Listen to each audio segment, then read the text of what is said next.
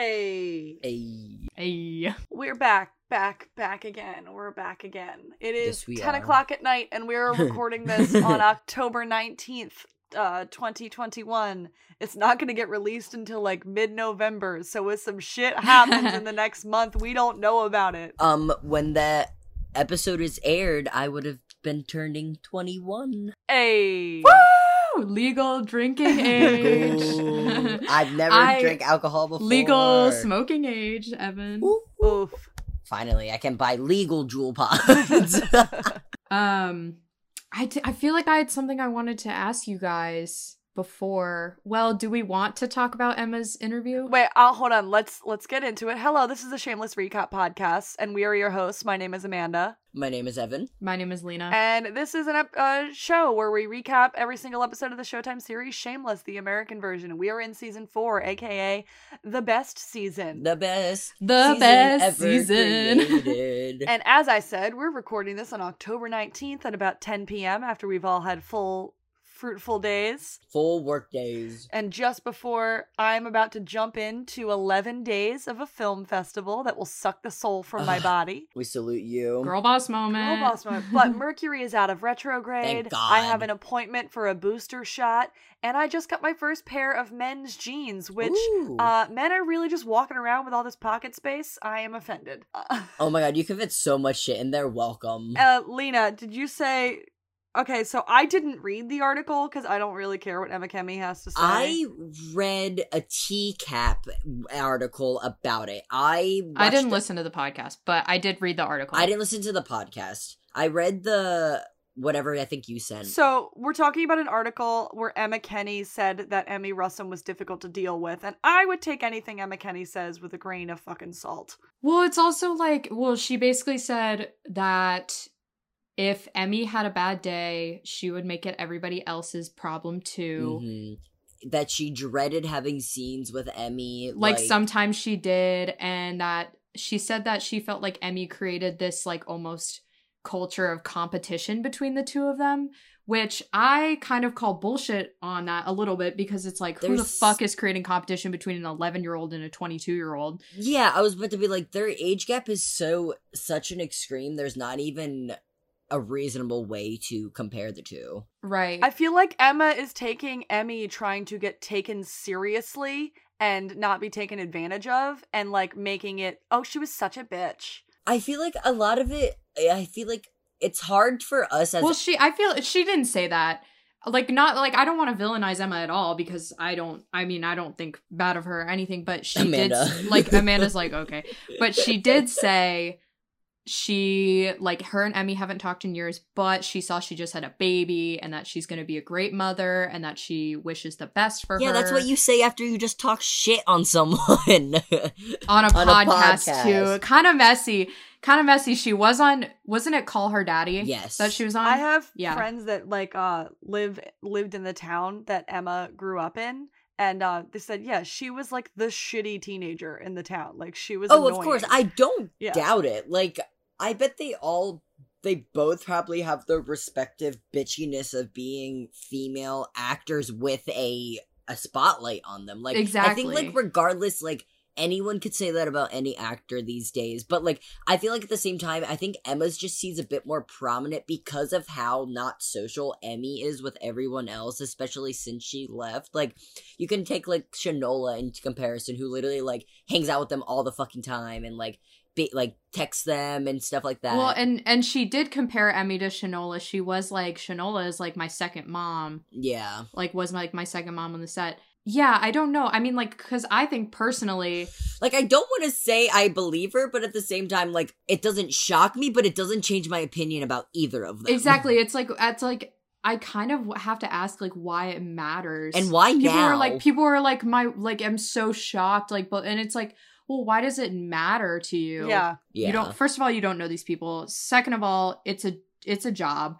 Third of all, you know, Emmy was fucking carrying the show on her back. I feel like at the same time, you have to look at it from Emmy's position. Like, Emmy was obviously, like, the big sister in the show, but, like, most of Fiona's stuff was all, like, very prominently just Fiona. Like, it seemed like she was, like, the kids were able to be more, like, family-wise and hanging out when Emmy had to Well, they had scenes together. Yeah, where Yeah. because they were able to interact more, but I feel like Emmy was always so more independent. Like, I understand if she wasn't as close with them, but I'm like, who cares? That she left 4 years ago. The show's been over for over a year. Oh, like almost a year. Emmy was out here being like walked all over by the producers and the writers and everybody. Like, That's the other thing I was gonna say. had to demand equal pay and then had to say, hey, please stop giving me so many sex scenes, and then they wouldn't, and it made her leave. Right. Yeah. She was out there getting objected every day. I feel like we also forget Emmy might be 35 now, but she was 22, 23 when the show first started. She was very young, and I feel like holding her to that standard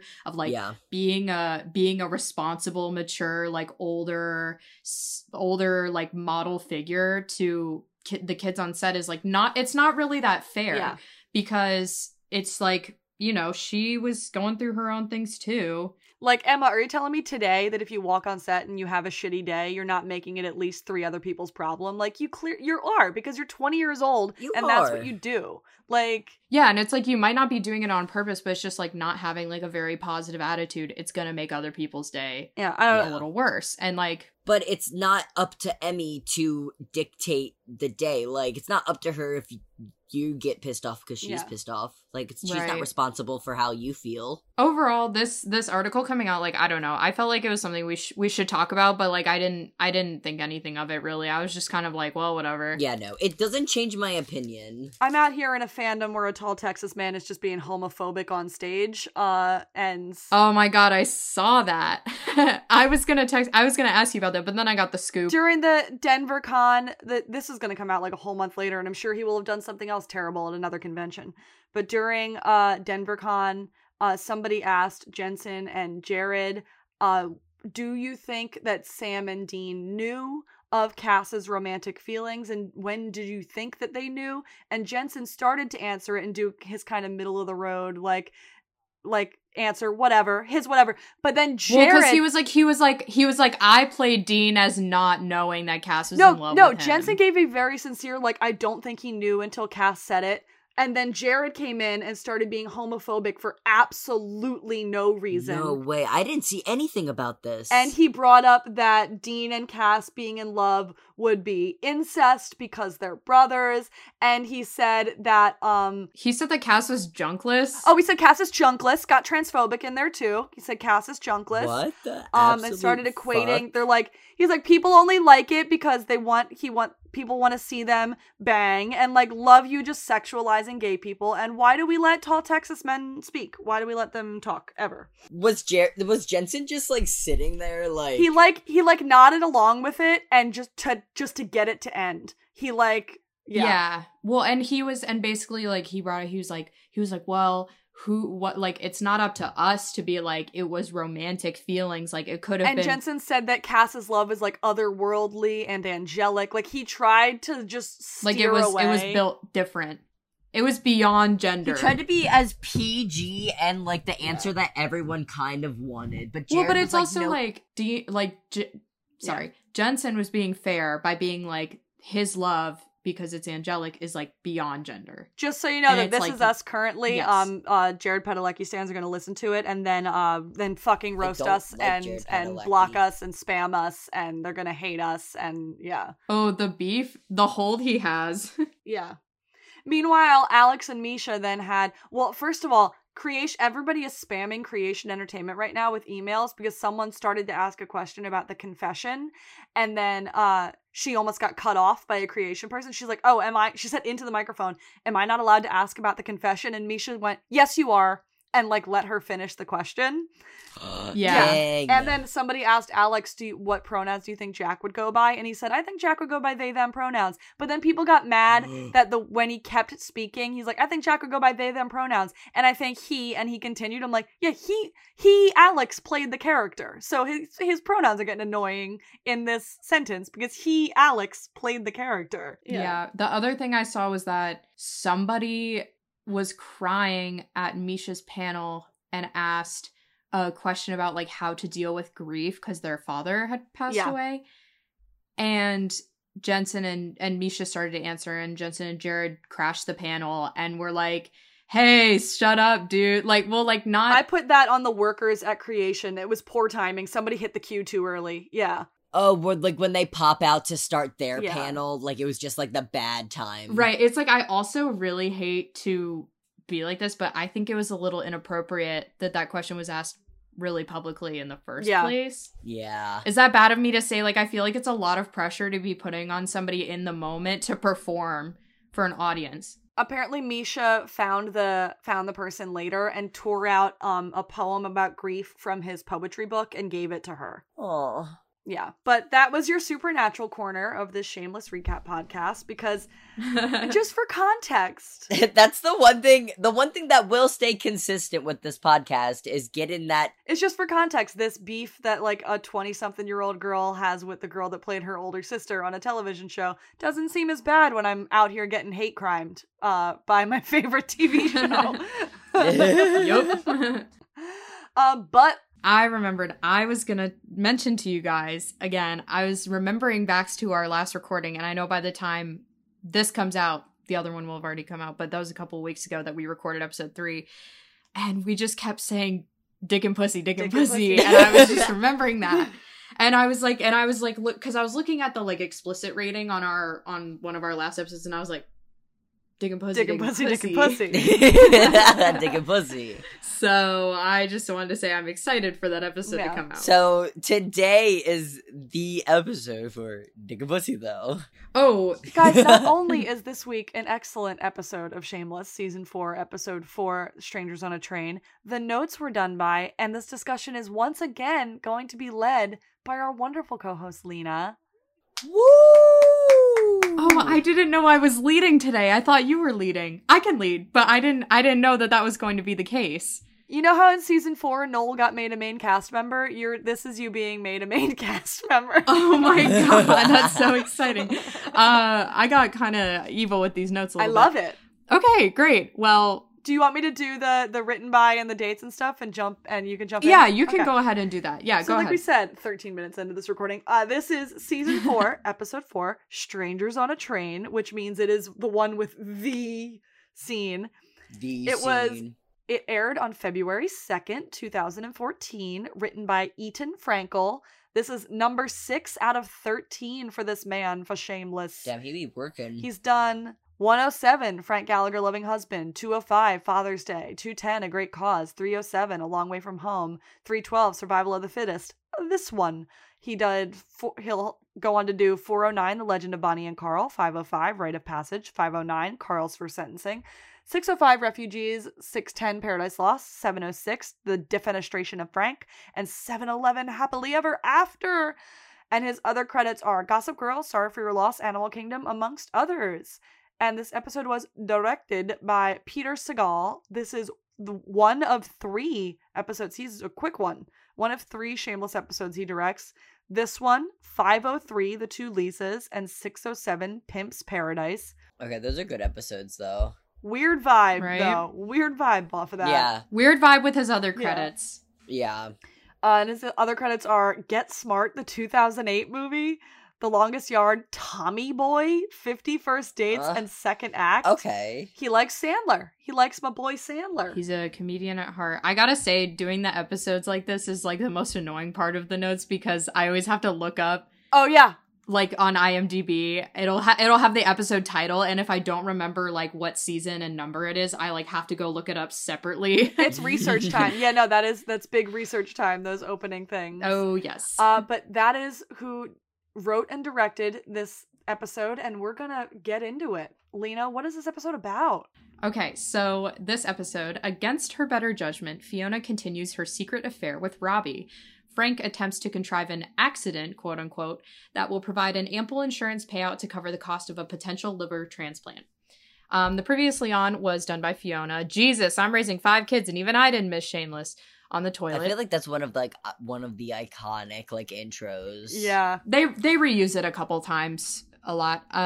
And previously on Shameless, Carl can't get Frank any more drugs, but no problem. He found a liver in his oldest daughter, Samantha, who is very touchy with him. Lip is struggling in college still. Debbie wants to have sex with Maddie, but he is not into it. Fiona met and fucked Mike's brother Robbie, and it's gonna happen again. And let me say, I said this in our group chat when I went to watch this episode. This first scene, like, I knew Strangers on a Train was the scene where Robbie fingers Fiona on a train, but it is the first scene. But it was right there. It's right there. Okay, another thing is, I one day was carousing on the internet as one adult does, and this scene was on Pornhub, and it had about 2.5 million views. Yeah, I was like, and Evan admitting that he watches porn. What else? But I like went to the comments because I was like very curious, because looking at porn comments is honestly really funny if you have the time, because people will just comment anything. I was very surprised not to see anyone know that it was from a television show. Usually No it one says knew. like in the title. It did. It literally said. Normally, it did say. It literally had Shameless and 404, and that was it. Y'all out here outing yourselves with your porn watching Right? habits. Well, I was like, no, I'm just saying, Okay. like, Sometimes Sometimes I it'll get bored. and Evan's like, if you read the comments, if you have the time, and I'm like, oh yeah, if you're like not in a rush, Yeah, no, I Yeah. leisurely, obviously. if you don't have to be somewhere. like we were just talking about how Emmy, like the whole beef with Emmy and the fact that she had to do so many sex scenes on the show, and it is unfair that she had to do so many, but when she did them, she is excellent. She did She is them. excellent. So you go ahead, Lena. Yeah. All right. Well, coming off of the intro, we have the title sequence, and we open to Fiona on the train, coming home from work. Outside the station, Robbie gets into the same car as her, and it's a very tense affair. There's some sultry music in the background. They lock eyes with him standing on the platform, and he Outside comes the on window. and sits on the train with her. Oh, She like stiffens up and like kind of just like adjusts herself. Well, because he knows that he was going to run into her. This was Oh, yeah. premeditated by Robbie. No, he but did it on purpose, 100%. she pretends not to notice him, but when the lady who's like sitting next to Fiona gets off the train, Robbie sits down next to her, and then Robbie slyly slides his hand over and starts fingering her on the train. And under her skirt! Almost to orgasm, too. I don't think she actually finishes, but he then leaves at like the next stop, leaving her shocked and unsatisfied. And Fiona sneaks like a guilty glance at the old lady behind her, who gives her a dirty look because she totally saw. But Fiona's still eating that shit yeah. up. Fiona and Robbie are she loves so hot together. They're destructive, but they're so hot. Right? But it's like, I know that it's not good. What's it mean when you, like, when people watch you fuck? Voyeurism. Voyeurism. Yeah. Oh my god, she's a big Definitely a voyeur. voyeur. It's Oh like, yeah. and Emmy just has really good chemistry with the actor who plays Robbie. Like I said, almost as good as her with Jimmy Steve. Steve. Yeah, like it's electric. Well, it's a very physical relationship between the two of them, but with Jimmy Steve, it was like more than just the physical. Anyway, immediate cut to the Gallagher house. Fiona tells V about the incident, and she shames her for it. And apparently, according to V, Fiona had a boyfriend who did speed in front of Carl, one who stabbed a guy at the Cracker Barrel for cutting in line, and then there was Jimmy Steve, the lying married car thief. I like the way that V said it though. She's like, you let a guy finger you on the train? She's like, it wasn't just any guy. She's like, yeah, it was your boss's brother, your boyfriend's Like, brother. it was your boyfriend, boss's brother. Like, come on. On a train. Fiona insists that it was a mistake and that it won't happen again, but we all know how that pans out. And V vents a little bit about the bar's finances. It's just like a Gallagher morning scene. Also, V is very pregnant already. How much time has Oh my elapsed? God. Oh, yes. That she's like carrying around the orange juice. She's so cute. And she's waddling. I know she's got triplets, but how much time has elapsed? She's so pregnant. She's Yeah. so Debbie comes downstairs and yells at Carl for not making Liam breakfast, and Fiona slips him a Pop-Tart. Liam is such a little cutie. Well, he's chewing on Debbie's like lip gloss or something, and Debbie's like, Carl, you're supposed to make Liam breakfast, and Fiona's like, don't worry about it, and just slips him a Pop-Tart. And she goes, more nutritious than makeup. her little comments to Liam always make my day. She's so sweet. Fiona, very proud of herself, mentions that she made a big sale yesterday, but Carl and Debbie just hold their hands out for lunch money. Carl still won't talk to Fiona because of Frank, and Fiona's attempts to reconnect with Debbie are fruitless. And on the way out the door, Fiona reminds Debbie that it's okay to be a kid, but she just continues to storm out. Yeah, she like compliments Debbie's outfit. She's like, you look cute. And Debbie's like, I'm not trying to look cute. Like, fuck off. Trying to like gorge. At the doctor, Sammy is undressing in front of Frank, and she's like really making a show of it. She's like, oops. She's like bending over and stuff. And he still hasn't told her that he's her dad, and she's flirting super hardcore. And she's about to like take her bra off or her pants off or something, and he ducks out of the room. Yeah. Very awkwardly. And he talks to the doctor and asks about timing with the liver, and he mentions that Sammy will definitely pass the medical exam because she's his daughter, but the doctor brings up the money issue with Frank's transplant. It could be a year-long wait unless it's dire circumstances, and all in all, it would end up being around $150K without health insurance. Which is fucking criminal. Insane. Yeah, That's, literally. I mean, the cost of a house.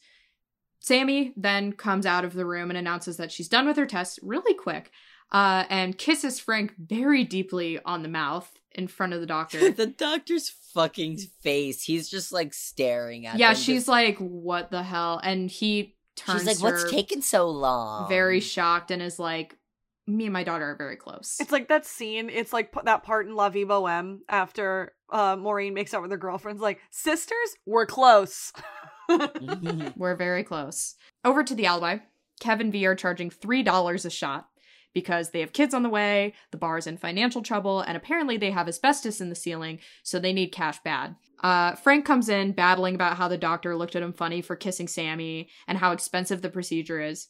So Tommy mentions that Frank could burn his house down and file an insurance claim, but that plan shut down pretty quickly because Frank doesn't own his house or have insurance.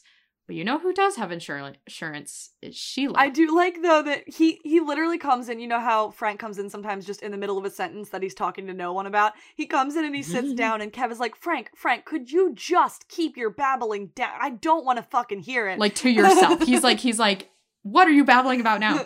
So Frank says that he is just going to do it without telling her. And V says no. She's like, you're not going to burn down that nice lady's house. And Frank's like, no, not burn down. Just get injured. She's got liability. So a big injury, big accident, and they have to pay up. It's not the dumbest idea he's ever had. No, and honestly, like, all in all, the only person it really affects is him. So, you know. And like her insurance premium. Like, that's all. Yeah. But in the dorm, Lip is being quizzed for his midterm by Ron. It's laundry day, and he's wearing his fuck you, you fucking fuck shirt, which Iconic. is the best shirt ever. And he says that he'll be right behind Ron to join him to go to the midterm. He just has to get his pants out of the dryer. So Lip runs down to the laundry room to discover that someone has thrown all of his wet clothes on top of the dryer so that they could use it, which is a dick move for real. That's so fucked. That's why I legit, when I lived somewhere where you had to go down the hall to do your laundry, I would like bring a book or my homework with me and just sit and I would be that bitch sitting in the laundry room.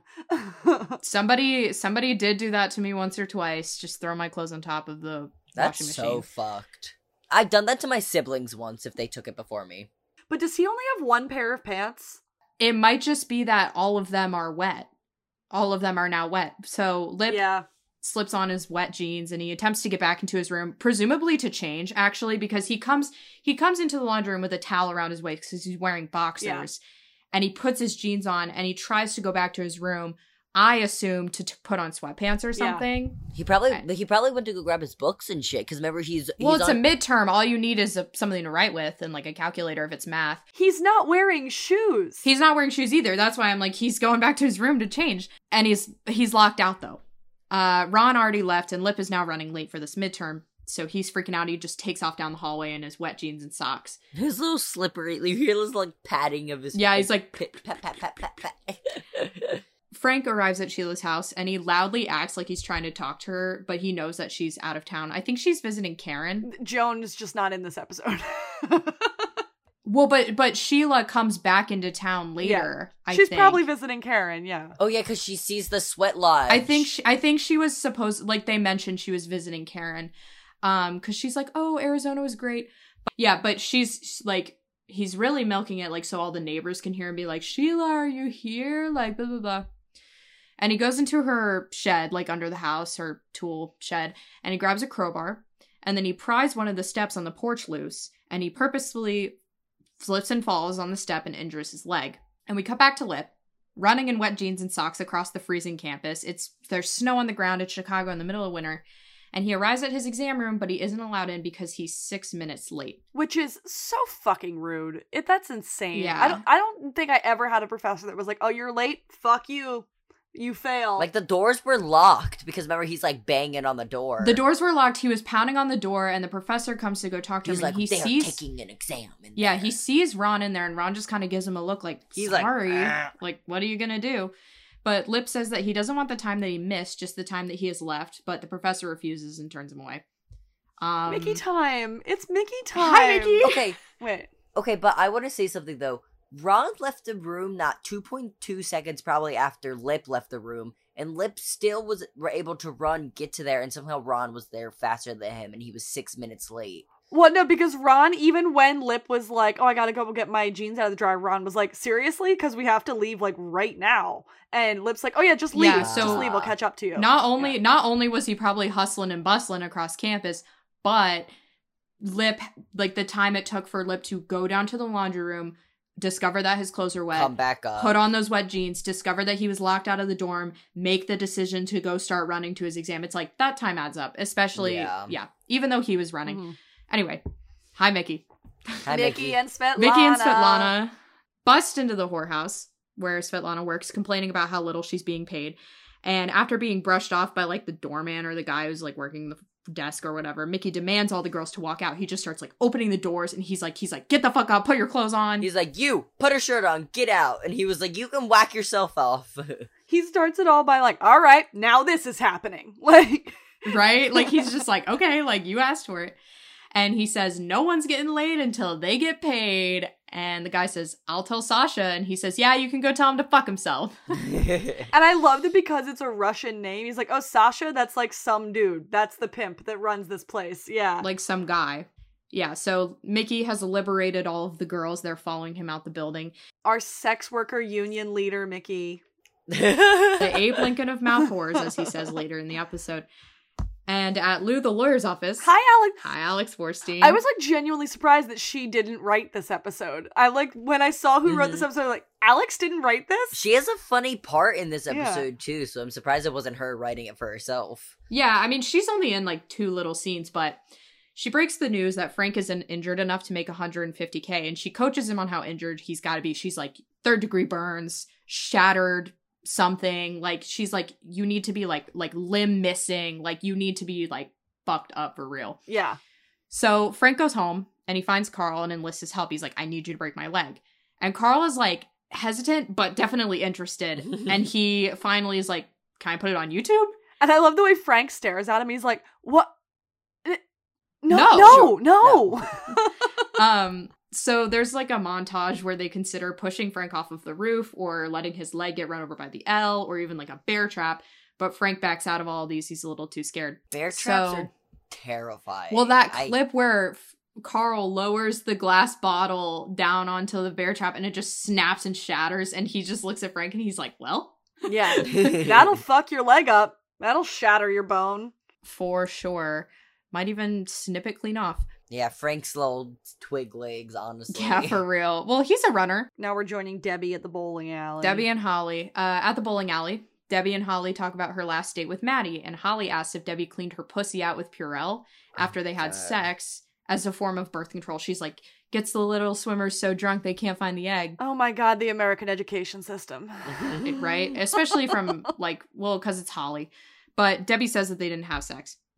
And a boy runs up then to deliver Holly a Frappuccino. He's one of her, like, little lackeys hoping to get a quickie from her. But Holly goes off to chase some guy named Billy. And as she's leaving, Debbie asks her advice on Maddie, but she's no help because no one's ever turned her down before. Yeah, she's like, oh, he said it wasn't the right time? I don't know how to help you with that. No guy has ever not wanted to sleep with me. She was like, that's never happened to me before. Which, Exactly. Holly, I know you're a couple years older than her, but you're still a baby child, and that's a problem. Like, I know Yeah. that we hate you for being the one that, like, kind of ruins Debbie, but, like, girl, maybe you should talk to somebody. Girlfriend, go back to math class. Yeah.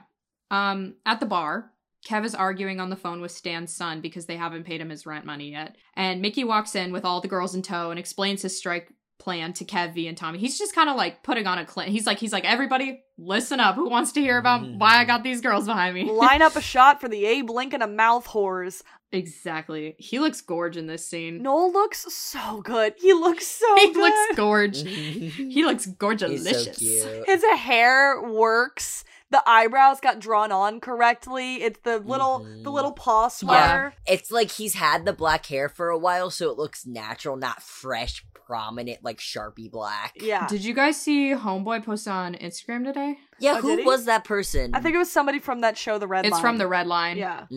They, like, she made a cute little post about him, too. They have Yeah. kittens, it said. I don't know. In the girls' post, she was like, I saw Noel, I always forget his, Lena, what's his wife's name? Layla. Yeah. Layla. And then in parentheses, she put, like, and the kitties. And I was like, Noel got kitties? Layla Alizada. Well, and they have a cat named Sushi. I Yeah. know that. And then they have another one named Spartan, I think. Right? But, like, He's such a boy. he looks so good in this episode. Such Like, a it's boy. something about him with the sweater paws and everything. He looks so good in this episode. It's like we can take this episode comparing to what actually Noel looks like. I'm like, they're not the same person. It's not the same person. No, absolutely not. Especially with that Instagram post today. Anyway, Yeah. so Kev asks Mickey how Sasha gets away with paying the girls next to nothing. And Mickey explains that because they're illegal immigrants and they barely speak English, they don't really have a choice but to take that kind of work. So Kev gets an idea and immediately rushes out. He's like, I gotta pick he says, I have to pick something up at Home Depot. Yeah. Svetlana takes a call and tells Mickey that Sasha wants a meeting, so they go. And then I did right. Mickey looks really good in that scene. Simultaneously, he's like, I freed them. They're not making enough money. And Svetlana's like, they all want to drink. And he picks up a glass. He's like, good thing there's a sink in the fucking bathroom, huh? Like, Right? Well, and he's like, I freed them. I'm gonna be so good. And then Svetlana's like, Sasha wants a meeting. He's like, let's fucking go. I want these girls out of here. Like, I love some of the little stuff he says when he's clearing them out of the salon too. He's like, yes, I don't care if you're mid-pump. Get up. And he's like, the one girl's completely nude with a jacket. well, and then he's like, put your fucking tits away. Put your tits away. And it's like, damn. I don't care if it's sticky. Like, So we cut to Lips sopping jeans as he sits waiting in the dean's office, and he gets called in to talk to the dean. He explains the situation as to why he was late, but the rules are not on his side, which is just really shitty. And the guy's being like a real dick about it too. Lip is like, I just want to take the test, even if you have to mark points off, but the dean absolutely refuses. And he brings up the student that was the runner-up for Lip's scholarship and says that if he were here, he would be on time. That's such a bitch thing to say. Such a dick thing to say. He's like, I don't know where Jay Santos is, but if he was here, he would have been on time to that midterm. this school is setting Lip up to fail. Like, they're giving his work study job is giving him too many hours. Like, his Roommate's a bitch. like, just the people around him are working against him. The fucking teachers, the professors, and the dean are all like, fucking step it up. Like, no Yeah. help at all. Insane. I did say, yeah, and it's like knowing his like financial family situation and like all that stuff, it was like, you know, like there should be more help for him. I think I talk about Lip later in the notes where I'm like, Lip doesn't seem to be open to playing by the rules that he needs to play by. The rules of the rules of college, not the rules that he has come to know in the real world. And he talks about that at the end. Anyway, so Lip is really upset, understandably, goes outside and starts smashing random people's cars with a pipe bender that he takes from like a golf this cart. scene is so good. It's iconic. It's his most iconic scene ever, I think, other than like the answer to that question, like the answer to most questions is fuck you, and he throws the chair through the window. Yeah. But Destructive Lip is the fucking best. Yeah, Lip, he just up on top of the car in the fuck you fucking fuck shirt, like smashing the shit. And his jeans and No his socks. shoes, Just smashing the smashing. shit in this freezing cold weather. And the security guard spots him. He's like, hey, what are you doing? Yeah, after one more devastating blow to the back windshield of a car, Lip takes off. But also the security guard being like, hey, what are you doing? What are you Not like doing? he's been smashing this car for at least a good minute or so. What does it look like I'm doing? Yeah, the fuck? I'm on top of a vehicle. And he's chased through campus by multiple cops and ends up in the library, and he finally evades them by like hiding under a table at a girl's feet, and she's like wearing a skirt, and she like scoots back and is like, what the and he's like, shh. He looks up at her and just goes, shh. And it's like, hey. She has a moment Hey. where she, like, her expression changes from what the fuck to like, well, hello. Like, like you gonna do something while you're down there? Like, make yourself useful. Exactly, make yourself useful. So Mickey is back at the spa, guns blazing. Literally, he cocks his gun on the way in. He's like so nervous. He comes in and he like cocks his gun, and you can tell he's like a little. He thinks he's about to face up against like a 6'4" burly Russian man, and he's like, right, like a kind of like a Tony Soprano type almost, but he's very bristled, and he finds Sasha, who is a woman, outside. A woman. And Mickey tries to negotiate higher pay, but Sasha reveals a new bunch of working girls from the truck. And she says, they're from Chernobyl. We got a discount. So Mickey is shit out of luck, and she tells him to go fuck himself. Because, like, in the background, there's just, like, a big van, and then all of a sudden it opens up, and they just start unloading, like, 20 girls from the back. Yeah, and they're just like... It's like the way that he goes in, he's like, all right, so here's what I want. They want higher pay, they pocket the extras, what happens in the ass stays in the ass. He's like big and tall, and then she's like, oh really? You tough negotiator? And she opens the truck, and you see his face fall, and then as the girls file in, he's got like a, oh shit, oh fuck, like look on his face. Well, and he's like, I'm flexible on those numbers. Yeah. And I mean, they have like an exchange where he's like, she's like, you're smaller than I thought you'd be. And he's like, you too. Yeah. And she's like, your girls are tired and stretched out. Fuck you. And he's like, oh shit. Now he's got to go home to his angry Russian wife and his living room full of sex workers that are now shit out of luck. Right. So at the office, Cup Company, Mike mentions that Fiona's birthday is coming up, and he asks her what she wants to do. He wants to celebrate, but she wants to keep it kind of quiet. And he's like joking with her about how old she is. He's like, it's a big one, the big 30. She's like, go fuck yourself. I'm not 30. I'm pretty sure she's turning like 24 or 25, something like that. Yeah, no, she probably is like, at least like 26. I think it's 24 at less. the latest, I think. No, because if she's 22 in the season 1, we're in season 4. She's 22 in season 2, I think. And yeah, but the events between season 3 and 4 are less than a year. But always remember the golden rule of Shameless is there is no time. Does not time exist, and we don't actually know how old she is. So he's fucking with her, and Robbie is at the office. Of course he's at the office. Flirty text messages while Mike tries to talk to her. And he's like, hey, like, you're super distracted. What's going on? And she tries to lie, and she says, oh, it's just one of the kids, and he accepts it, and he goes. And Robbie comes over and just gives her a quick little, like, hey. He's, like, literally texting her, like, are you wearing panties? Like, while he's, like, standing in front of her. Well, and she sends back in all caps, stop texting me. And he goes, why? Am I making you wet? Why? Am I making you wet? Does sexting run in that family? Because apparently Mike is also very good at sexting. It's just, right? It's a good sexting family. They're just flirty people, I guess. And Fiona is absolutely shook as Robbie leaves. But back at the Alibi, Kev leads in a group of Mexican immigrants, including Paco, our king. Paco! King Fucking Paco. love that guy. And he instructs some of them to work behind the bar and some of them to start removing the asbestos. He's like, do you guys know what asbestos is? And they all just, like, look at each other, and he goes, cover your mouth. Yeah, he's like, let's go. These undocumented guys are the things that he went to pick up at Home Depot. He's like, oh, Mickey gave me a good idea. I can bring these guys in, pay them next to nothing, and they'll do the shit work for me. Exactly. And I mean, Lip had that same idea a couple seasons ago when, what did he say? Ghetto Brown's the new white? Ghetto White's the new brown. Yeah. Ghetto White. Because he was like, how can you underbid us? We're illegal immigrants. And he was like, I got college students. These are hipster volunteers. What do you want for us? Right. So, back at the Milkovich house, Mickey is locked into a heated argument with the girls and Svetlana, like, at the same time. I love this scene so much. I love this I don't know what the fuck you are saying! It flows so well. I love just in my head to think of Svetlana saying, they say you are stupid fucking idiot. Well, what'd you say back? That you also have small dick. and after that, he just storms into, he's like, and he can't even think of a comeback. Because he knows it's true. And he storms into the kitchen to get advice from Terry, Mandy, and Kenyatta, who are, like, sitting in there. And Terry's like, hey, this is your mess. And in this conversation, we learn that Terry has absolutely fucked Mickey's wife. Because he's like, you think that your wife's worth more than a couple of bucks a lay. I'll tell you from experience, she isn't. Like, oh, so yeah, this is... And some girl comes up to Mickey and starts yelling at him in Russian, and he just goes, I don't know what the fuck you're saying! Oh my god! And he starts walking out the door. Don't worry, we'll get a dick in you as soon as we can! And he just, like, storms out. Great fucking scene. I love that scene. I don't know what the fuck you're saying as a ringtone on my phone for a while. I don't know what the fuck I don't know what the fuck you're saying. Oh my god. And then he's like, don't worry, we'll get it taken you as soon as we can. And on his way out, Debbie comes in asking advice from Mandy, or she's looking for Mandy.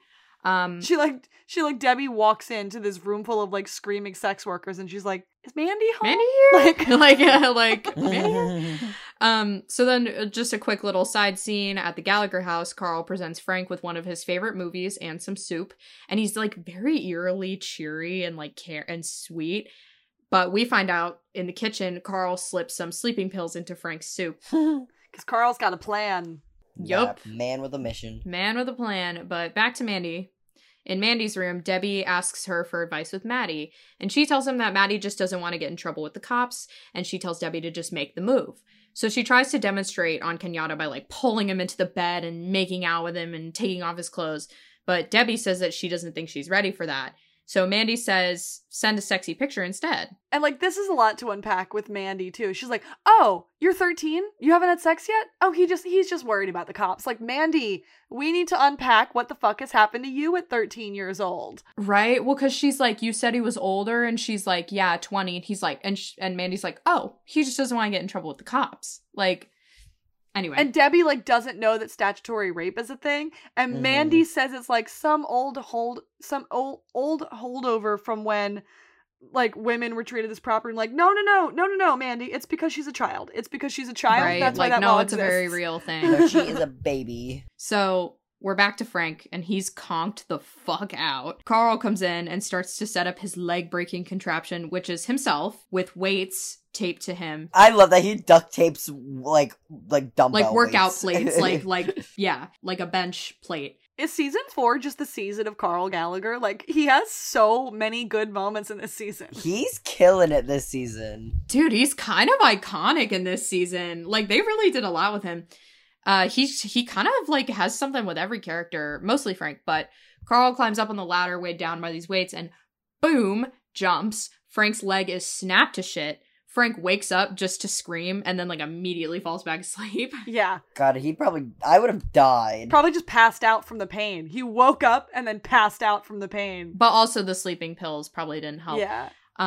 So Fiona, we're back on Fiona, arrives at Robbie's apartment to tell him off, and they end up having sex, like, very quickly. This scene, too, like, she's like, "Fuck off. You stop texting me. Stop calling me." He's like, "You could have called to tell me that. You could have texted to tell me that." He's like, "But you're here." He's like, "You could have," I love my favorite moment is like, "You could have sent me a message on Facebook." And she's like, "I'm not on Facebook." Like, her resolve is just wearing down. She's playing into it. Yeah. Like, she knows why she came here. And, like, they strip down to her just in her sneakers as they start fucking on his bed. Like, well, it's like she's still in her skirt. She's got her bra on, though. No underwear. And her shoes are still on. Her, like, weird little office shoes. They're like Skechers, but they have, like, a heel. They're like nurse's shoes, kind of. Yeah. So they end up having sex, but they're interrupted by Mike knocking on the door. Quick side note. The song in this scene is Blackout Days by Phantogram. Great song. Personally, such a great song. That's why I know that song. Yeah, personally, I think that the Future Islands remix is better. I agree. But this is the original one. That song in edits, though? Yep. It hits different. A little thing to discuss. So we've seen her hook up with Robbie 3 times now, but we don't think she has come at all. Like, we don't think she was brought to climax. They've been interrupted. Do you think that if she ever got to finish with him, she would have been done with him? Do you think if she ever got to, like, see it through, she would have been like, and the addiction is worn off and I'm moving on? That's a good question. Like, do you think it's because she never reached that she, like, kept coming back for another hit? I think it would. I think it would depend on how good the orgasm is, because I feel like with Mike, she's like not totally satisfied. Like it's not an exciting orgasm. I feel like if she reached climax with Robbie and it was like really good because of the danger and the passion of it all, she would be like, no, I need to keep chasing this. Yeah, because like Jimmy Steve, because she knew she would always get more coming, but Mike, this is a new experience, so she's only like dipping her toe in. But she Right. was like in love with Jimmy, and Jimmy was a whole thing. But Robbie is just like a hot, sexy thing that she can't have. Yeah. That I feel like since he would like bring her up and up and up, and then get interrupted, and bring her up and up and up, then get interrupted. So I feel like if she got to like get over it, And that was how he kept her coming back. Yeah. Because she never got to that point. Right. So She's just like, so let me see how this turns out. just a little thinky thought that I had about them. Fiona immediately hides under a table, and Mike comes in to chastise Robbie over trying to scam their dad out of money. Because Robbie answers the door. Like, they're in the middle of sex.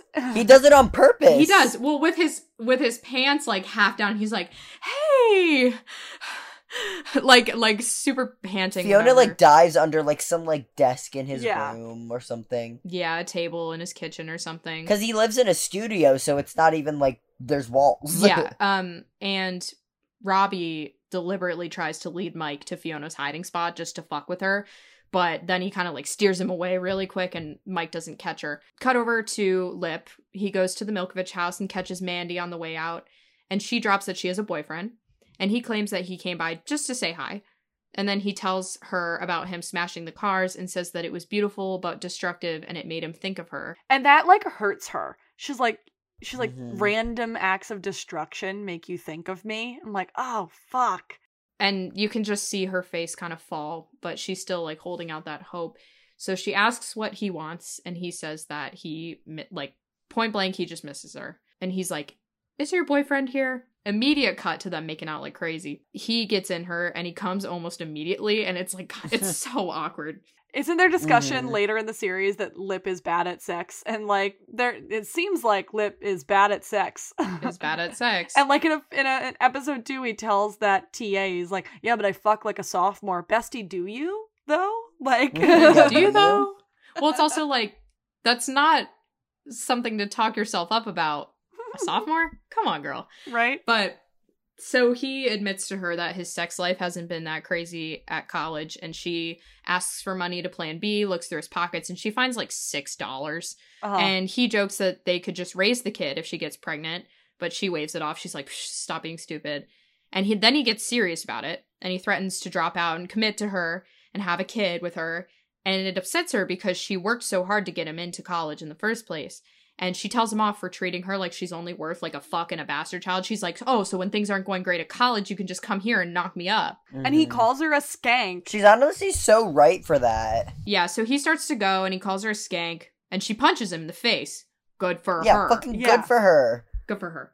And like later on when he has a shiner, someone asks him, he's like, "Oh, I got into a fight." Like, no, Mandy Milkovich punched your ass out is what happened to you. Right? Like, she laid him out. So at Robbie's apartment, Mike is leaving, and he's like in the doorway. Him and Robbie seem to have worked it out mostly. And after he goes, Fiona comes out of hiding super angry. She's pissed. She's so mad. She's so mad. She like punches him in the chest. She's so pissed. Well, because he was deliberately trying to get Mike to catch her. And he teases her again about her addict tendencies. And then Robbie gets a call, and he's like, "Oh, do you mind if I take this? It's my girlfriend." And Fiona gets all up in his face and is like, "If you ever come near me again, I will fucking kill you." And on her way out, she like guiltily watches Mike get into his car from the window. She's like watching him, and she's like, "Ah, shit, did it again." Like, Fiona, who you fooling? You're gonna fuck this man again. Fiona, Like, you're gonna fuck him again. you Right. make bad decisions. It's what you do.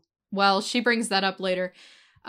Quick little cutscene. Carl has Frank in a wheelbarrow on the way to Sheila's house, and he hits a stick. He hits a stick, and it jostles the wheelbarrow, and it wakes Frank up, and he starts wailing in pain.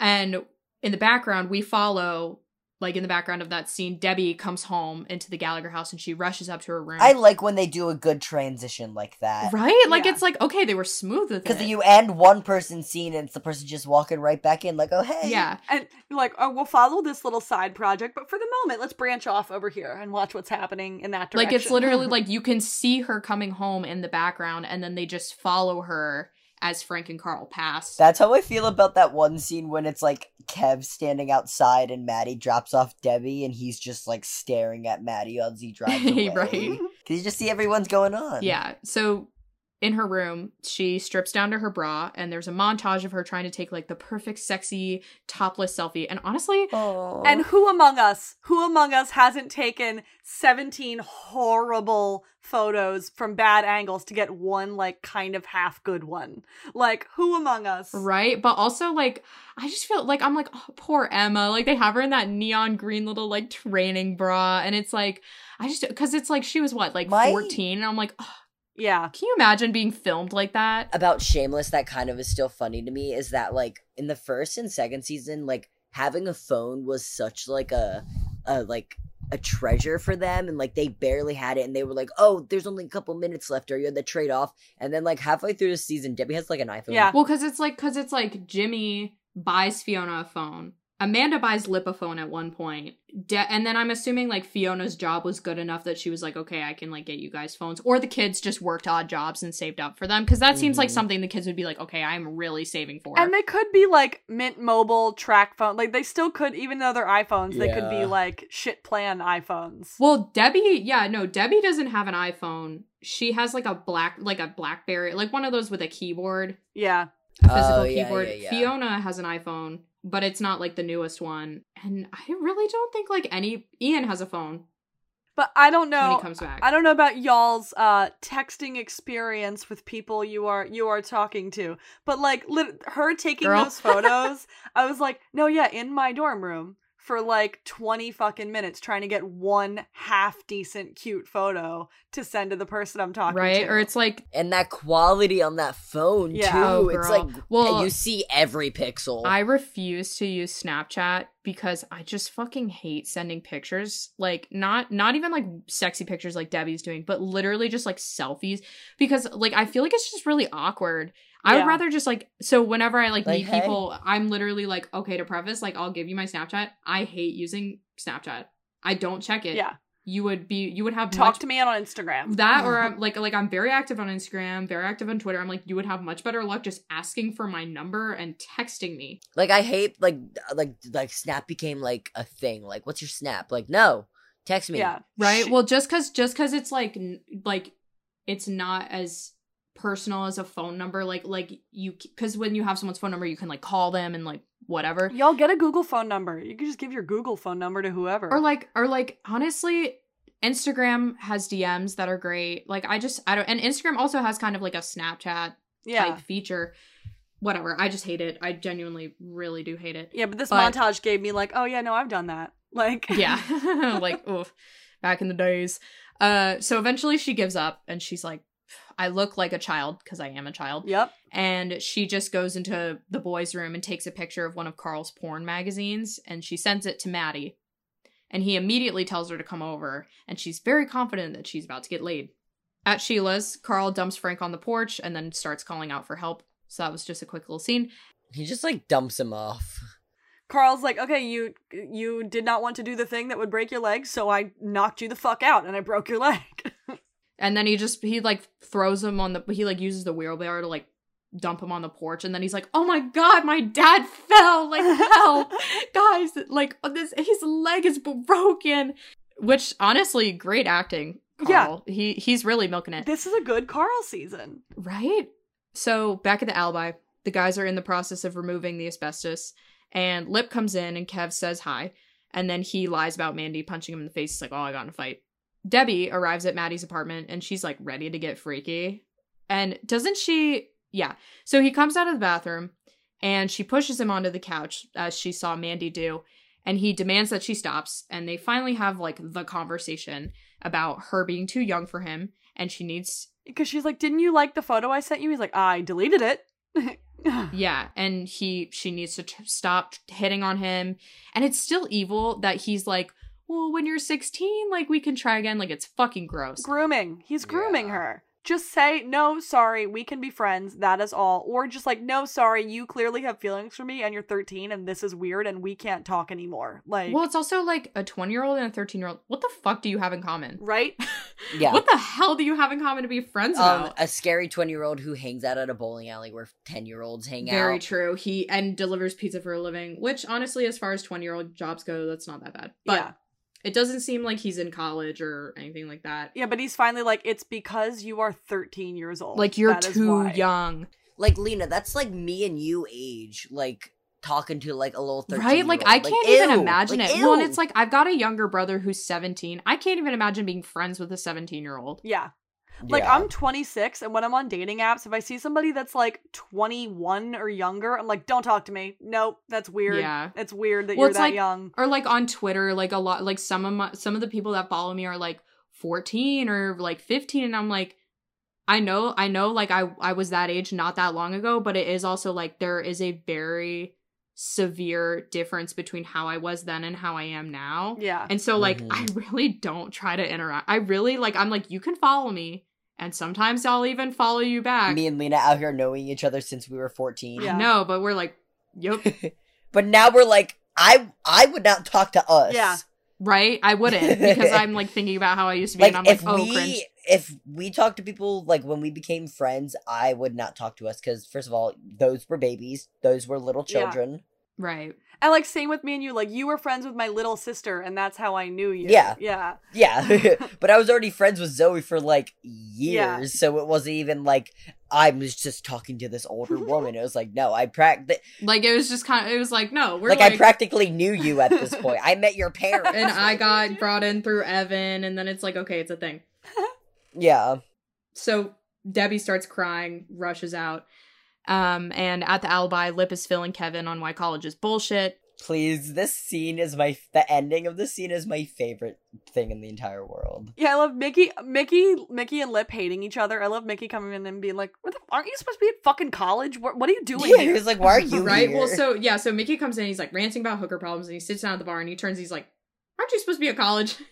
And Lip's like, hey, hey buddy, how are you? That's your future brother-in-law. Right? So they say hi. And at Kevin V's house, V and Fiona are discussing her going over to Robbie's, and V totally calls Fiona out on being self-destructive, and Fiona buys into it. She's like, yeah, it was wrong. And she admits to V that she keeps checking her phone to see if Robbie texted her, and she knows it's wrong, but she just can't stop. She's an addict. Yeah, and Yeah, she's then an very addict. quick, like, side joke, V notices that someone, Carl, broke into her pill cabinet. Well, because Okay, she's like, but she sees the doors are smashed, and she's just like, who the fuck broke into my pills? like, I was like, it surprisingly took her that long to find. Like, the thing was like, it wasn't even like he picked the lock. No, he smashed Yeah. it. Wasn't it like open. the last episode that he did that or something? Or was it? He says that he did it again in this episode. Oh, Yeah. Okay, yeah. So at the alibi, Kev asks if Lip was joking about dropping out.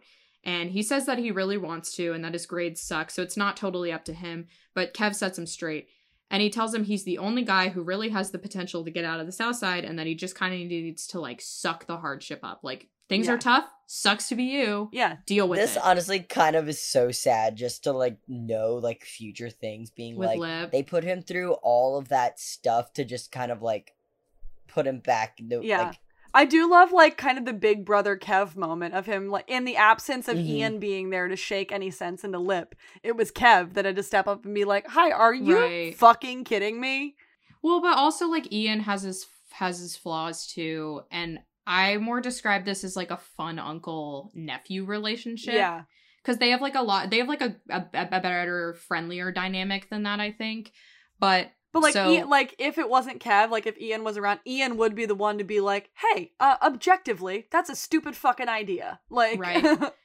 And, like, for real, it kind of did really seem like Lip was unwilling to play by the rules that he needed to. Like, he knew what the rules were. He was just thought they were bullshit. And it's like, that's not how that works, though. yeah. You just have to like do he's it. not wrong, but like you have to regardless. He's not wrong. Like, it is bullshit, but it's like, that sucks. You have to do it, though. Like, Yeah, college is hard, Lip. When you're in college, like you have to fucking follow the rules, no matter how much you want to cut the corners right? And to it all. and that's the thing is, like, And this is coming from someone who's never fucking gone to Yeah. college. and this is coming from someone who's in college. It's like he knows the rules. He knows what he has to do. He knows how he He just needs doesn't to want treat to. people, how he needs to act, the effort that he needs to put in. But he's like, he thinks it's bullshit, so he's refusing to. It's like because he's never had that level of commitment almost to like anything. So it's like he's right on the cusp of being like, you can do it, you can do it. School came easy for him. He was so much smarter than everyone in his school that he like never had to try. Honestly, my brother was the same way. My brother, like, he went to Riverside. It's a 1 square mile town. There was like 180 people in his graduating class, and he never had to study, and he always did really well. And I always had to study like 3 times as hard as he did. But like, he never had to study. Everything came easy to him. And then he went to college, and his first semester at college fucking sucked, and it kicked his ass. Yeah. So anyway, it's a great scene between the two of them. They both give really great performances. And Lip kind of just gets up and leaves abruptly. And Kevin just waves him off. And Lip says, GFY. And Kev just goes, yeah, TGIF. Because he's just like cleaning it up. He goes, yeah, TGIF. Like, it's so good. For people who don't remember, GFY from season 1 was Lip telling that guy, go fuck yourself. And he's like, yeah, TGIF. I love that. GFY. Yeah. So TGIF. Good. Like, I honestly, like, knowing Kev, I feel like he doesn't know what that means. So at the bowling alley, Debbie is rushing around trying to find Holly to ask for advice, and she runs into Frappuccino Boy from earlier, and he's salty because Holly left with the guy that she was after, and Debbie takes this opportunity to kind of swoop in and invite him to the bathroom with her, so they go. At Sammy's trailer, Carl drops Frank off, and like, well, because it's just like he drops and he like knocks on the door, and Sammy opens the door with like a gun, and she's like, ah! And Frank's like, whoa. And Frank's just in a wheelchair, just like, well, and Frank's like looking up at her, and he's like, whoa, and she's like, oh my god, Frank, like, get in here. Debbie and the kid are in the bathroom, and they turn the lights off. It's super awkward, and they both lie about having had sex before. They're like standing so close to each well, other in the bathroom stall. stall, and it's like cringe. It's also really creepy because this kid like kind of looks like Ethan Kutsky. Like, I looked at him, I was like, yeah, he kind of does. He kind of looks like Ethan. Well, yeah, and they're just like standing there, and they're not kissing or anything. They're just looking at each other, and they're like, so, like, are we about to do this? Super cringe. And she almost she's like, I'm gonna take my shirt off now. And she almost does, but then she gets too nervous, and she's like, I can't. And he's like, I think I already did. He already came in his pants. Because he's 13. I know. And he was fawning all over Holly all day. It's like so sad. See, this is the kind of shit that I would have been fine with. 2 13-year-olds being awkward and cringy and horrible around each other for like a whole storyline. Anyway, we intercut Lip walking across Chicago, very depressed, with Debbie doing the same. She's full on sobbing. He's just kind of walking, but they're both walking home. Yeah. And it's a nice little like parallel. They just cut back and forth between the two for a little bit. Back at Sammy's trailer, they discuss Frank's injury. Sammy says that she sent Chucky to the neighbors so the two of them can be alone. Ugh. Frank asks if they scheduled the transplant date, and he says that he'll have the money as soon as he gets his insurance check, but she reveals that they weren't a match. Her white blood cells attacked his white blood cells, apparently. Yeah, which is just... He's like, why the fuck did they do that? he just explodes. He starts ranting. He's freaking out about everything he's done to try to survive. And he's like, oh, thanks God, my own daughter isn't even a match. And it's like, whoa. Sammy is like speechless, dumbfounded. And she's like, wait, daughter? Yeah. And Frank admits to her that he's her father, and you can just see the steam coming out of her ears. Like, she's partly embarrassed that she kissed on him so hard, but mostly angry that he lied to her. Well, she's like, you dry humped my thigh for 30 minutes yesterday. And he's like, and he just goes, dry humping is not incest. It's like, yes, it is. It is. It's creepy, yes, it is. Frank. It's creepy that you did anything at all. And she forces him out, and her screaming is so fun. Well, because she's like, yeah! She's a good screamer. That actress is a good screamer. Yes. Yeah. Emily something. Yeah. I do not remember. I saw her on Broadway. My film professor has done a film with her and is friends with her. Ooh. Yeah. She was in the show The Ferryman. Well, and it's like, I liked Sammy's character at first. Before she started taking over the Gallagher house. Cunt. Yeah. Well, it was like, when she started like acting like she was the head of household, that was when I started being like, girl. But like, I kind of got where she was coming from most of the time, because it's like, damn, Frank lied to her, manipulated her pretty hard. You want me to throw some fun little family trauma onto this? The way that she acts when she comes into the Gallagher house, and she's like, I'm your sister. You have to treat me like your sister now. My grandma came in, or like my dad's mom came into our lives once when I was like 12 years old. And she's like, I'm grandma. And I'm like, I literally don't know who the fuck you are. Like, I've never met you. And she's like, you gotta treat me like grandma. I'm like, I super don't, because I don't know who the fuck you are. Yeah, it's almost like stepmom things. Yeah. But he gets kicked out. Back at the Alibi, Kev talks to the guys he hired and pays them basically nothing for their work with the asbestos. He gives them like $10. Yeah, they got rid of it, and then he's like, hey, Paco, line them up some half shots to congratulate them on their work, and he leans in and he's like, make sure they're half shots. Yeah. And Mickey comes back in, asks Kev about the apartment upstairs if they got it all cleaned out, and Mickey proposes that he rent out the apartment and they turn it into a whorehouse. A rub and tug, the beginning of the rub and tug. I love Kev and Mickey's partnership. Me too. Right? It's so good. Finally, Steve and Noel get a storyline to chew on. Like, right? Because they're like, we're friends a little bit. Yeah. Back at home, Fiona catches Debbie crying in her room, and she gets Debbie to open the door for her, like, kind of just like, Debbie's finally opening up to her a little bit, and she opens up about Maddie. She's like, my boyfriend broke up with me, and take a shot, everybody, drinking game, take a shot, because Fiona says, you screwed up. That just proves you're a Gallagher. Oh my god, can we write just a little more lazy? Alcohol poisoning. I don't give a fuck if you're a Gallagher. Alcohol poisoning. But that seems to help Debbie a little bit, because she's like, yeah. But she's still crying, and Fiona opens up about her lack of knowledge of healthy relationships. Like, she's like, I'm gonna be honest with you, I don't know what the fuck I'm doing either. Yeah. And it's a really good scene between the two of them. Really emotional. Unfortunate timing this week with that article.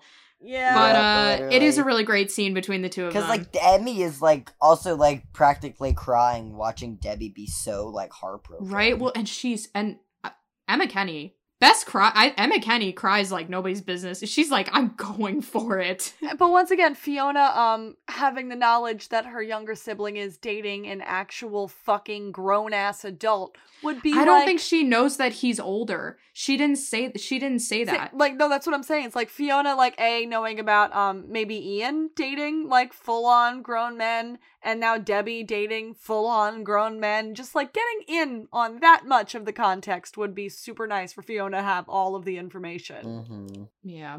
Frank then rolls his ass into the Alibi, and he sets up camp for the night. And Sammy follows him in. She guilts him a little bit for, like, being an absent father, but he apologizes, and she ultimately forgives him. And she sits down, and the two of them spend the night hanging out. I gotta say, lazy writing. Where was the that she scene? Just immediately followed him back there? Where was the scene between her screaming, throwing him out of her room, or out of her trailer, and then being fine? Like, where was the scene between that? She comes in, and initially she's really angry at him still. Not, like, yelling, screaming because they're in public, but she's like, you know, like, you fuck, like, I, every day I wondered where you were, like, blah, blah, blah, and she's, like, telling him off, and she's like, did you ever think about me? And he says, honestly, no. I never did, but I will now. And that's what kind of, like, softens her up a little bit, where she's like, oh, and then she, like, laughs at a joke he makes or whatever. Like, I know she's got daddy issues, but, like, it just felt like lazy writing. They're like, she's gonna scream at him for dramatic and comedic effect, and then we're going to do absolutely nothing, and then she's gonna forgive him. And then she's gonna become the worst daddy's girl ever imaginable. Yeah. So the next morning at college, Lip catches his professor coming into the building and asks for a retest. And he gets shamed a little bit more, but Lip genuinely, like, kind of begs. Yeah. I think Kev kicked his ass a little bit. I think Kev, like, got him going. Yeah, for sure. Well, because he respects Kev. And Lip says that he understands the demands of the real world and that the demands of college are different, and he's just having trouble adjusting to those. So he's like, I just need somebody to say, fuck it, this kid deserves a break. And the professor's like, I guess that's supposed to be me. And he does. He cuts him a break. He lets him take the test. We end this episode with Lip following the professor inside the building. And the professor's like, do you have a blue book with you? And Lip's like, yeah. Where the fuck did you get a blue book, Lip? Like, you can buy them at the campus store. And then he, like, asked, he was like, do you have, like, a pen? And he's like, I got 2. He's like, I have 3, just in case. And the professor's like, okay. Character development from when he didn't have a pen in that man's class. So after credits scene, Sammy takes Frank through all of her scrapbook memories he missed, and she puts her hand, like, on his leg to be like, aw, and he gets hard. Fucked up for real. I hate shameless writers. Fucked up for real. Well, he, like, puts a pillow over it, and then he's like, up. ignore that. fucked up. but- Fucked up for real. Fucked up for real. Why does this show think incest is so funny? Why does this don't know. show it's like Hilarious. the defining joke of this show is that incest is hilarious. And it doesn't get any better because they make plenty of those. Don't even get me started in season 10 when the milk of the When showed Sandy up. shows up, Every- especially, and Mickey's like, "Oh, every fuck my fucking- cousin, fuck my cousin." It's like, oh She's my like, god, let's have fun like you used to. And he's like, we're cousins. Like, shut the fuck up. right? like, why? What is it with the writers of the show? Why do they think incest is so funny? I don't Probably because understand it's it. shocking, like shock factor. They're like, yes, shock equals funny. it. Ugh. Anyway, next week on Shameless, Fiona and Mike both land a punch on Robbie. Military police track down Lip at college looking for Ian. Lip asks Mickey for information, and Frank's insurance payout looks to be pretty big. Oh my god, I'm so excited for that Lip asking Mickey for help scene. I'm so excited for the sad Right? sweater. I'm so excited. I'm so excited. And the song in that scene is really good too. But the end credits song for this episode is Alone With You by the F String, which is like a blues rocky kind of tune. Some honorable music mentions in this episode though. Ever Alone by the Soul's Release when Debbie's crying. Avita Dollars by The Loud. Whole Life in a Pocket by the Pollywogs, and Bodies by the Duke Spirit. Bodies by the Duke Spirit is the song that's playing when Fiona's on the train. You know, Love that. when I things love, are happening on the train. Mm. I love how much you notice the music in this show. That's so awesome. I love the music. I go crazy. It sets the mood for real. But that was It really does. that was the episode. What did you guys think? That was the episode. Like I will never get that opening scene out of my brain. Oh It's my god, so it will never good. leave my brain. Like it's built different. Like I take the train every day, and I watched this episode the other day, and I got on the train today, and I was like, oh, like, Oh, You were like, okay. what if that was me though? yeah, what if that was me though? Yeah. I think this is a great episode. I think everybody got a really good amount of screen time. I think that I mean I love seeing Carl again. Great. Leah, season 4 is giving me an appreciation for Carl that I never had before. it's interesting how equal things seem to be spaced out and like how I feel like everybody's getting their fair share of screen time, despite the fact that they are missing Ian and Sheila, like the whole Karen Mhm. aspect of it all. And it's like, and then they flopped so hard in season 10 when they were missing just Fiona. It was like they couldn't figure out how to balance storylines the same way. Things were so like off kilter. Like some characters had so much screen time and other characters had none. And it was like, how'd you fuck up so bad? Everyone was doing independent Yeah. things. No one was crossing storylines anymore. Once they had to figure out that they had to start giving Liam storylines, everything got fucked up. They're like, oh, now that's too Yeah. many. Now that's too many people. He used to be just a prop. Oh my god, we actually have to write for him. But like, then also, meanwhile, they're bringing in like 6, 7, 8 brand new characters to fuck around and waste time on. Yeah. Well, like what Yeah. I thought was great was when they would have Liam's storyline be linked with Frank. Yeah, Like, cause then Liam basically took on the role it's of like this Carl Frank thing. yeah, Liam basically took on the role of Carl where he's like, I get to do interesting things and shine, but also I am not taking away from anybody else's storyline. I'm just helping with one. and also, any kid actor with William H. Macy is a great They episode. fucking flourish, dude. So, I don't know, but I think this episode's pretty great. I think it's really good too. Like, it's the beginning of the rub and tug, which Banger, I banger, love. banger, Yeah. banger. Well, because it's like next episode, banger, next episode, banger, next episode, banger, and so on and so forth. Banger, banger, banger, Yeah. banger. It's the beginning of the turnaround with Svetlana. We're gonna start seeing more Svetlana from here on. And Well, you can see that Mickey's like genuinely fucking up her life a little bit, and she's getting fed up with it. yeah, and like, I love Mickey having a storyline outside of the like Ian wasn't in this episode at all. This was Mickey's fucking story that Mickey had to take care of some shit in his life, and there wasn't even him like wistfully staring at a photo of Ian in the mirror. Like, no, this is just independently a fucking story for this character that exists on our show. We actually see what Mickey does. Right? And like how he acts and like how his home life is. Like, well, like Mandy and Kenyatta and Terry are just kind of around, and it's like I feel like they took some pointers from the original Shameless for that, because in the original Shameless, like the McGuire family is like very heavily featured. Yeah. And like Mhm. like I said, him and Kev having a storyline together, I feel like they're like, oh yeah, Noel and Steve work like really well together. Like it And then isn't it like the previous episode was the scene with all of them doing like the sitting around the table, like talking about like them stealing from mailboxes. Like that was like one of our first like actual Milkoviches like hanging around the table scene. Like That was episode 1 of this season. Yeah. yes, Yeah. yeah. Like that was like one of our first ever like them casually having a scene. Like even though they all fucking suck, it was nice to actually see what their independent storylines instead of it's just like Ian coming in the door and only Ian having a scene in the house, or Yeah. like the kids in there for 2 seconds. And I genuinely believe once they stopped using the alibi as a stop-in space that storylines could cross over in, and just started using it as like, oh, it's the alibi, Kevin V are here, and that's it. Just Kevin V are here. That's all. That's all that's here. Oh, like stop in and talk to Kevin V a little bit. And it's like, Yeah. no, like the alibi is where storylines intersect because people show up there. Yeah. And then it's where we transition from one character to another. Like, Frank comes in to rant about his bullshit, sits down. Mickey comes in and sits down and has a beer, and he's like, what the fuck is up with you, Frank? And Lip comes in to rant about college. Mickey's like, what are you doing here? And like, Mickey's like, hey, Kev, did you rent out that space that like now we've been seeing throughout the whole thing? And like, it's a nice, it's like every sitcom has it, like the Central Perk, the loft, like they've got that space that they orbit around each other. Mhm. And once that started just getting used as like, oh, we're in the alibi, this is only a Kevin V storyline that we're doing in the alibi. Like, no, it is the hub. There's the Gallagher That's house the hub. and the alibi, and they are the hubs of where stories Yeah. intersect. but yeah. Anyway, I wanted to talk about perhaps our new stickers.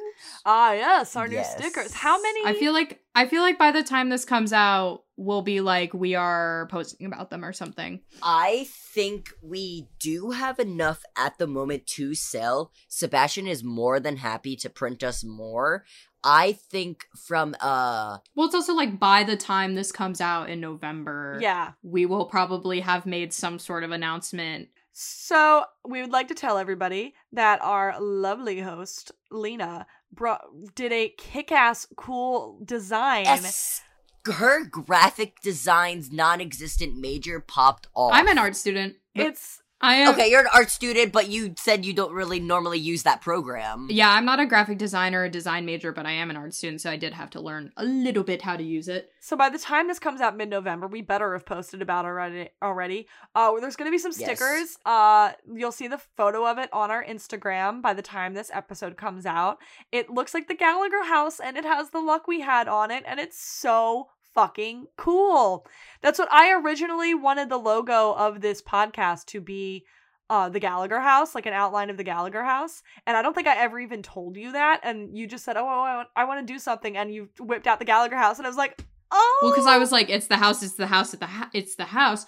Well, because it's like we are talking about the whole show. We don't always just talk about Ian and Mickey, even though that is like very Yeah. much our focus a lot of the time. It is like, we do talk about the whole, yeah.